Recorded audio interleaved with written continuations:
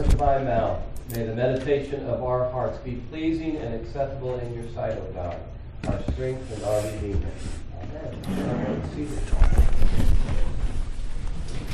There's an old story that comes from the late 1800s about a man who thought he had become rich. He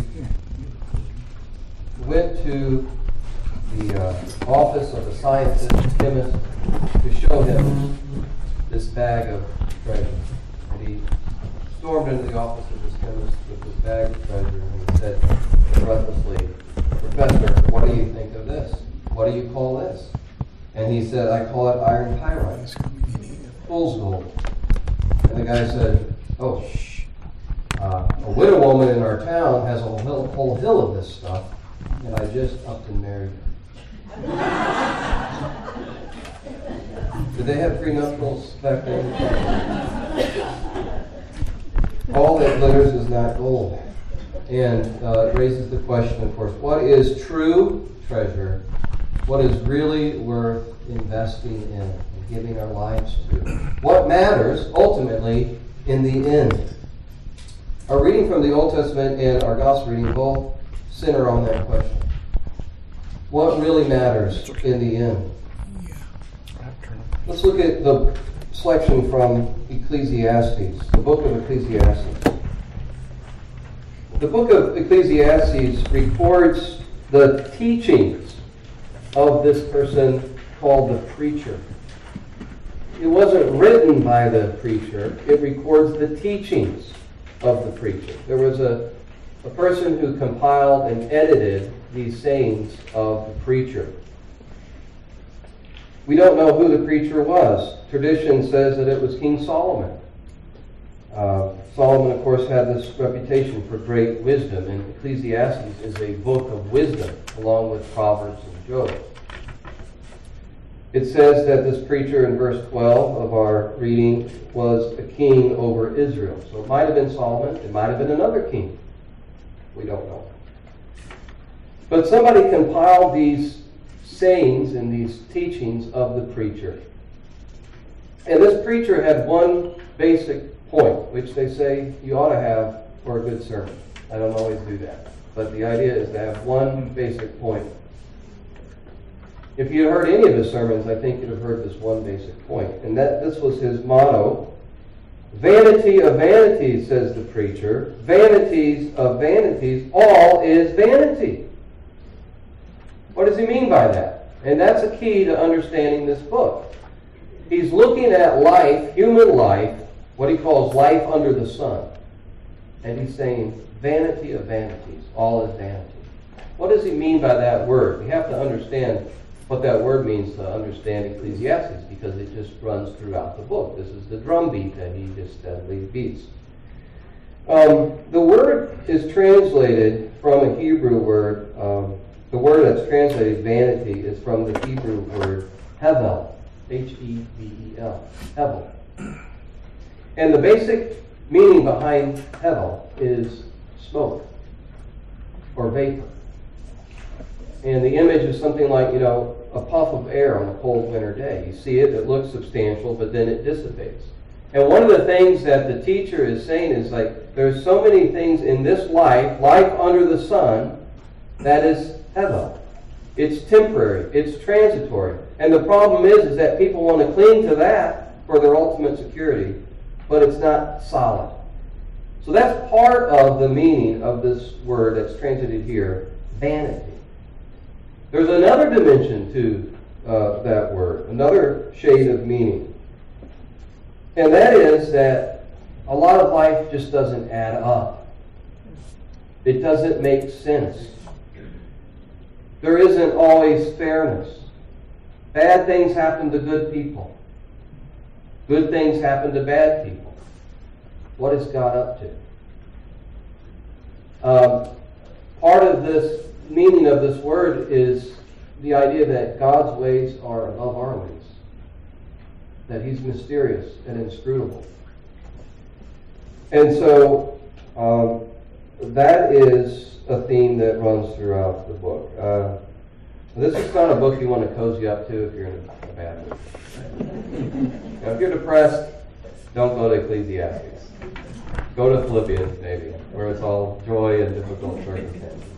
There's been times when I've been reading through the Bible, and I come to Ecclesiastes and say, I just don't think I can do Ecclesiastes today. There's been seasons like that. But God saw fit to include the teaching of this preacher because even though it's difficult to face sometimes this reality that a lot of life just doesn't add up and God's ways are above our ways, it is reality and we need to take it seriously. It's part of the wisdom of God. You have the wisdom from Proverbs, you have the wisdom from Job, you have the wisdom in Ecclesiastes, and God saw fit to include all those books in the Old Testament canon. So a rich life of wisdom can be gained, or you can engender a perspective of wisdom by taking all of those books in, even though it can be difficult sometimes to understand. Well, he addresses in this section of our reading from chapter 2 the vanity, the havel of work, of labor, of toil. He's not against work. In fact, if you read on in this chapter, the next verse, verse 24, he says, there's nothing better for a person to do than to eat and drink and enjoy his work. So he's not against work. But he's saying don't make work the ultimate meaning and purpose of your life. Don't look to work to give you ultimate satisfaction. And that's a problem that we have, I think, today in our fast-paced, career-orientated society. That there are many people who do exactly that. They get on the career ladder and they begin chasing, the rabbit, so to speak, of this race called achievement, and they begin to make some sacrifices because it becomes an idol. And you sacrifice to idols. And sometimes the sacrifice is family, and sometimes it's health. Oftentimes it's a relationship with God. You're too busy chasing this idol called career advancement. There's nothing wrong with advancing in one's career, not at all. But the problem is, he's saying, when you make it your ultimate meaning. And he says, if you think about it, that doesn't make a lot of sense. Because there's some vanity, there's some havel attached to even our labor. And the example he gives is, he says, you can build this great career. You can pull the all-nighters, you can climb the corporate ladder, you can finally get to the corner office, and then when you retire and it's all over, you might leave your work to somebody who's a fool, he says, who could screw everything up that you worked for. And that's havel. That just doesn't make sense. But that's a fact of life. Haven't we seen that before? When I was reading that and thinking about it, I thought about Enron. Remember Enron 2001, the worst corporate bankruptcy at that time? And I did a little research on Enron and looked at some of the companies that Enron took over. Good, solid companies that men and women gave their life to build up, like Houston Petroleum. I mean, they had petroleum and pipelines and railroads, and then Enron comes along and begins scooping up these kind of companies, and they offered derivatives on weather. You could go online to Enron and hedge against the weather, bet on the weather. It became a house of cards. And this is the kind of stuff that this preacher had seen. Somebody can build something up with their work and it be destroyed by fools. And then the preacher asked the workaholic, what are you getting from all your toil? Verse 22, what has a man from all the toil and striving of heart with which he toils beneath the sun? For all his days are full of sorrow, and his work is a vexation. He's stressed. His blood pressure is going through the roof because of his work. Even in the night, his heart doesn't rest. It's keeping him up at night. He's tossing and turning. This is also a vanity because you're working, you're toiling, and you can't even enjoy the fruit of your labor because you're so stressed about your work. Now again, he's not against work per se. He's against making it into an idol, trying to find ultimate meaning and security there. And so what is the preacher's conclusion? We're talking about what really matters. What does the preacher of Ecclesiastes say is the meaning of all this? And you can give different answers and look at different places in the book of Ecclesiastes, and it's kind of a complicated thing because different scholars say different things. But I've come down to chapter 3, verse 14 as a key to the book of Ecclesiastes, at least the preacher's philosophy. And in verse 14 of chapter 3, he says this, I perceive that whatever God does endures forever. Whatever God does endures forever. Not what we do under the sun. I perceive that whatever God does endures forever. Nothing can be added to it, nothing taken away. God has done it. Listen to this. God has arranged things like this so that people fear before him. See, God has designed the world, he's saying, where we see that there is a lot of this havel. And we see that things don't always make sense, and things don't work out the way that we think it should work out. And this produces humility before God, or ought to produce humility before God. And reverence for him. So the point of Ecclesiastes, I think, is this idea of fearing God, reverencing him, being humble before him. Enjoy this life. Yes, enjoy your work. Enjoy the pleasures of this life. But keep things in perspective. The stuff, the career, the success, the pleasure, the comforts of life under the sun is limited and temporary. And God has designed it this way, the preacher says, so that we will fear him. So that we will come to the conclusion, he is God, and I'm not. He is sovereign. He is Lord. He is the creator of all. I'm not. So, to live a life of humility before God in recognition of these things is one of the points of Ecclesiastes. Now, in our gospel reading, Jesus also gives us a take on what is the point of life. What should we be investing in? And his thesis is, be rich towards God. Invest in the things of God. Be rich towards God. That's what matters in the end. Somebody in this crowd looks to Jesus to intervene in a family dispute. Maybe he sees Jesus as this great teacher, this great rabbi, he's got this great following, and he wants Jesus to intervene because there's a division in the family over the inheritance. What a happy circumstance. Jesus, tell my brother to split the inheritance with me. I want your stamp of approval on this dispute. And then Jesus responds, but he doesn't give him the response he wants at all. He says, you need to guard against coveting and greed. Take care and be on your guard against covetousness. For one's life does not consist in the abundance of his possession. And then he tells this parable, the parable of the rich man. This rich man had a bumper crop. This rich man had more than enough, but now he had more than he knew what to do with. He didn't have enough storage space for all the crops that came in. And so he said, I know what I'll do. Verse 18, I'll tear down my barns and build larger ones. And there I will store all my grain and my goods. See, he's thinking this is going to bring him security and satisfaction.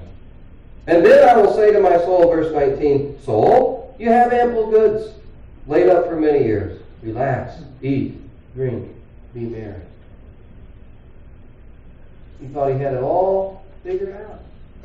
He was living the good life. He had just retired. His 401k was stocked. He had booked the cruise. He had a condo in Vail. Sounds pretty good, doesn't it? But God interrupted. God says to him, fool, this night your soul is required of you. Your soul is required of you. That's what lasts. That's what endures. And the things you've prepared, whose will they be? See, this man was foolish because he had made money and stuff the center of his life. And that was ordering his priorities, not God. So his priorities were skewed. John Ortberg, in his commenting on this story, one of his books, John Ortberg said, if you saw this man's list of priorities, like if you snuck into his office and you saw his legal pad and you would see his priority list, it would look like this. Priority number 1, harvest a large crop. Priority number 2, build a big barn. Number 3, achieve financial security. Priority number 4, eat, drink, and be merry. Priority number 5, remember not to die.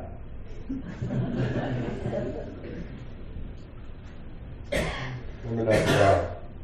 That's the punch at the end of this parable. Because in the end, we all face mortality. We're going to face God. And if we believe that, that should really reorder our priorities. And invest in the things that God says are important. This night your soul is required of you, God says to the rich man. And the things you've prepared, all the stuff, all the money, it's going to go to somebody else. You can't take it with you. In fact, the Apostle Paul writes this in 1 Timothy 6:7. We brought nothing into this world, but we can take nothing out. You know, that's where that comes from, that saying. We brought nothing into this world, and we can take nothing out. And the reason that Paul writes that in Timothy is he says, there's some people in the community that's forgotten this. And they've become greedy. And they've wandered from the faith because of it. And the love of money is the root of all kinds of evil. All kinds of evil, he says. See, the possessions and the money can choke out the work that God wants to do. Setting our hearts on those things can choke out the word of God. And that's what Jesus taught in the parable of the soil. That one of the ways that God's work is choked out in our lives is through what he calls the deceitfulness of wealth. The deceitfulness, the fool's gold of riches. Thinking that if I can just acquire more, then finally I will be satisfied and secure. Jesus is warning against that, and he's saying, instead, be rich towards God. Don't expend your energy acquiring more and more and more, thinking that that's going to secure you. Spend your energy, invest in a relationship with God. It's, again, not that the stuff in and of itself is wrong. God can use wealthy people for great good. But those are the people who said, it's yours, and I'm going to use it for your glory. So, the lesson is be rich towards God. That's what really matters, Jesus is teaching. That's what matters in the end. What does it mean to be rich toward God? Develop a relationship with him and maintain a relationship with him at the very basic level. We read the summary of the law each Sunday, and I heard Patrick's in your sermon. I listened to it this week, and you referred to the summary of the law. That kind of sums up what God wants us to invest in. Love the Lord your God with all your heart, soul, mind, and strength. Love your neighbor as yourself. Those are God's priorities. Those are the things we ought to be investing in. That's part of living a rich life with God. To be rich toward God means, I think, to cultivate an attitude of gratefulness for what we do have. That, to me, helps to fight against the tendency to covet what I don't have. Sometimes I need to make a list of things that I'm grateful for. Sometimes I do this in my prayer time. Before I start petitioning God, I will make a list of the things I'm grateful for, the people I'm grateful for, what God has been doing in my life. And I just express gratitude. To fight against the coveting that is so ingrained in our culture today and perpetuated by advertising. Advertising is to try to get you things that you never knew existed and to try to persuade you that you really need them now. How did you ever live without this? Or to look at what your neighbor has and think, I've got to have that. That's coveting. And we need to fight against it. I need to fight against it. And gratitude is one of the weapons to fight against the coveting spirit. God, I'm thankful for what you have given me, and I want to be content in that. To be rich toward God is to understand that my life does not consist in the abundance of my possessions. My life does not consist in the abundance of accolades. My life does not consist in how I look. My life consists in my relationship with God and other people. God is eternal. People are eternal. That's what I should really invest in. To be rich toward God is to recognize ultimately I'm not in control. I'm not the master of my fate. Did you notice in this section of Scripture, I was talking to somebody, one of our seminarians here in the congregation this week about what I was going to preach. I was talking to Mike Jorgensen over coffee, and he said, you ever notice that in that parable, it's all I. I'm going to do this, I'm going to do that, I've got it all figured out. It's all I. And in Greek, it's ego. It's all about the ego. And God is saying, no, you're not in control. Let go of your ego. Let go. You're not ultimately in control. Trust in God. So I think that's part of what it means to be rich toward God. Developing that relationship, investing in the things that He says is important. Developing an attitude of gratefulness and gratitude for what He's given. And realizing that ultimately I am not the master of my fate. I live under God, who is the sovereign Lord. You know, last week my grandmother, Josie's grandmother, passed away, Grandma Michi. And we had a conversation before she died, about 2 days before she died. We were at a family party. She didn't know that she was dying. She knew she was in bad health.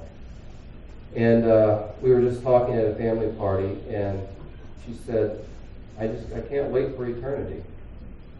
And she said, I know you're young and you probably don't think about it, but she said, I'm looking forward to being with Christ. And I'm looking forward to being with my husband. And she had this eternal perspective on life. And she had this hope as a Christian that Christ gives us because of the resurrection. The writer of Ecclesiastes, by the way, did not have this certain hope of resurrection. But we look at life and death through the lens of the resurrection of Jesus Christ. And that gives us hope. And that's what she was expressing 2 days before she actually died to me. I'm ready to meet the Lord. I'm at peace. I want to see Him. I want to see my husband. Well, Grandma Michi was an opera singer. She was a trained opera singer.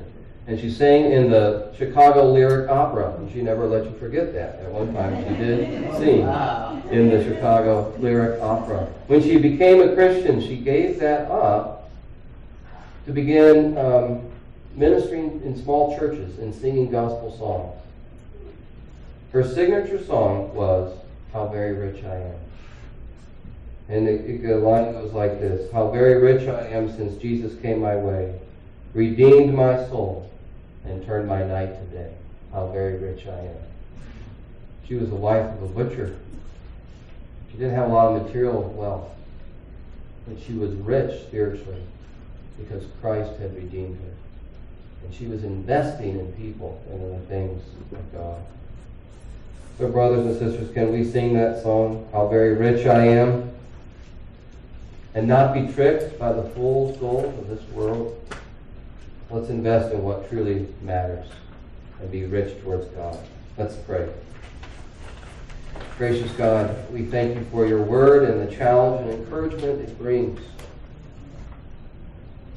We confess that oftentimes we are taken in by the things that this world says are so important. They are limited goods, and yet we look to them for ultimate identity or security. God, have mercy on us and help us to put your steadfast love in front of our lives so that we would be drawn to you and not the things that this world says you have to be secure. We thank you and we praise you in Jesus' name. Amen. Amen. Would you please stand and we'll read